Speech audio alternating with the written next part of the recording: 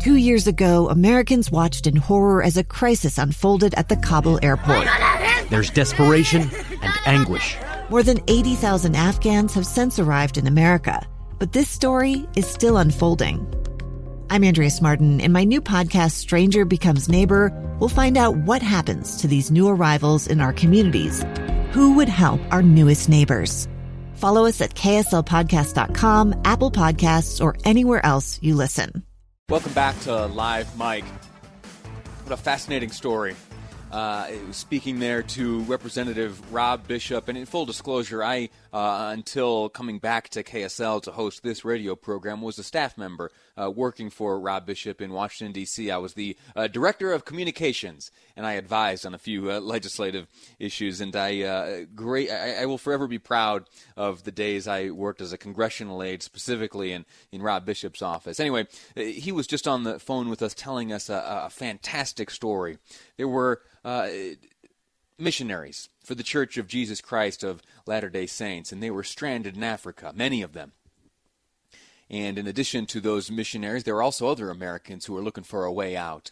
And because of circumstances, things had fallen down. The conventional ways of flying around and moving from point A to point B had been collapsing, all of that due to this coronavirus. And it was the Church of Jesus Christ of Latter-day Saints reaching out to the office of Representative Rob Bishop looking for some assistance. How do we navigate our current reality to come up with a plan where we can get our missionaries out of Africa and back here to the United States where they are safe?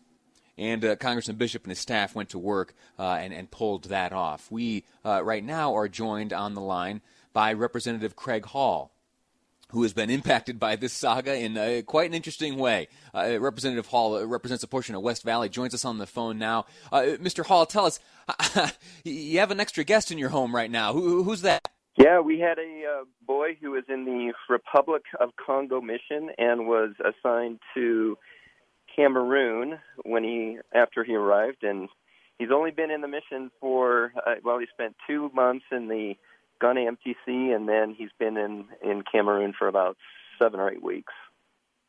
And we were fortunate enough. When did your boy get back?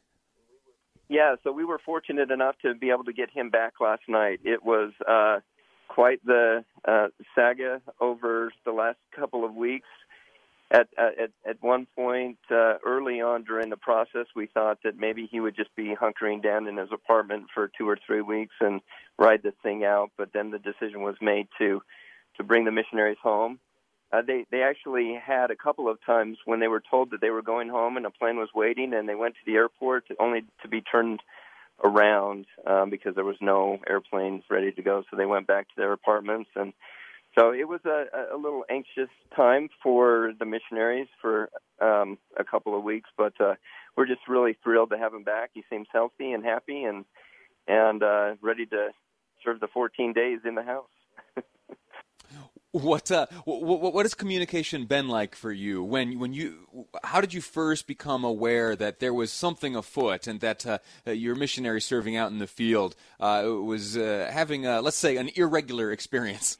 Yeah, so every week he was fortunate enough to call us from the local internet cafe. So he and his companion went over to the internet cafe and would call us every week. And I think, the first call was he was saying that they were thinking about just hunkering down in the apartments for 2 or 3 weeks or so. And then we got word just a few days later that they had made the decision to bring the missionaries home. And so that's when they decided to bring the missionaries home, just like 2 or 3 days later, we saw the news that Cameroon had decided to completely shut the borders. So there were no planes in, there were no planes out, and we just didn't know what was going to happen. So again, they got the word that they were going home. So they got out of their apartments over to the airport, only to be again turned around twice. But I just really want to express my appreciation to all of the individuals that helped get them out after Cameroon decided to close its borders. First of all, the Cameroon government for letting them out. This poor mission president who was, I'm sure, felt personally responsible for each of these missionaries, the church leaders, the employees, the U.S. Embassy in Cameroon.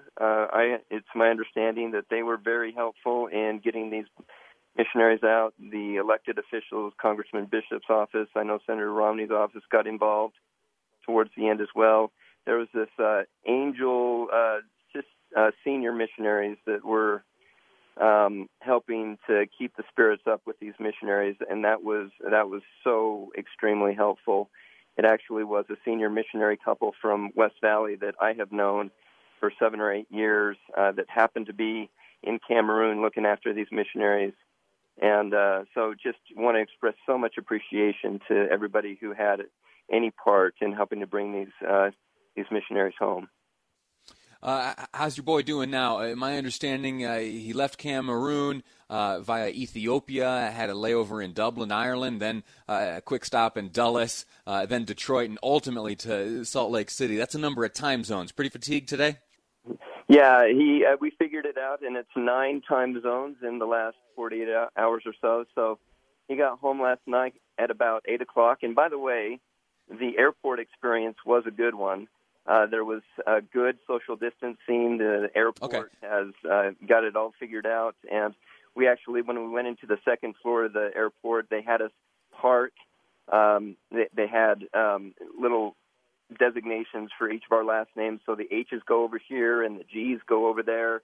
That way that you can stay in your car and the missionary can find their parents. And we stayed in the car and everybody stayed in their car, and there was lots of tolerance still. But it was a good experience last night when we went to the airport, and he's still trying to get back onto the time zone change, but he seems happy and healthy, and we've only had him back in the house now for about 16 hours or so. But he seems happy and healthy, and we've got him on lockdown for the next 14 days here in the house, but looking forward to the next steps, whatever those may be. Outstanding. Well, you let them know that I and the folks listening to this program are rooting for him, grateful to him for his service, wish him the best over these 14 days, and then on to the duration of his missionary service. Representative Hall, I'm also grateful to you for coming on and sharing with us the story of your family and specifically your young missionary son. Thanks again. Yeah, thank you very much. Appreciate it. All right, very good. We're going to take a quick break here. When we come back, our guest will be Fraser Bullock. That's a name you know. He, during the 2002 Olympics, worked alongside Bob Garf, who we have unfortunately learned has passed away due to complications with the coronavirus. We're going to learn about the man, Mr. Garf, his accomplishments, his goodness, and the types of lessons he leaves behind as he leaves us early at the hands of this coronavirus. That's next on Live Mike. I'm Lee Lonsberry, and this is KSL News Radio.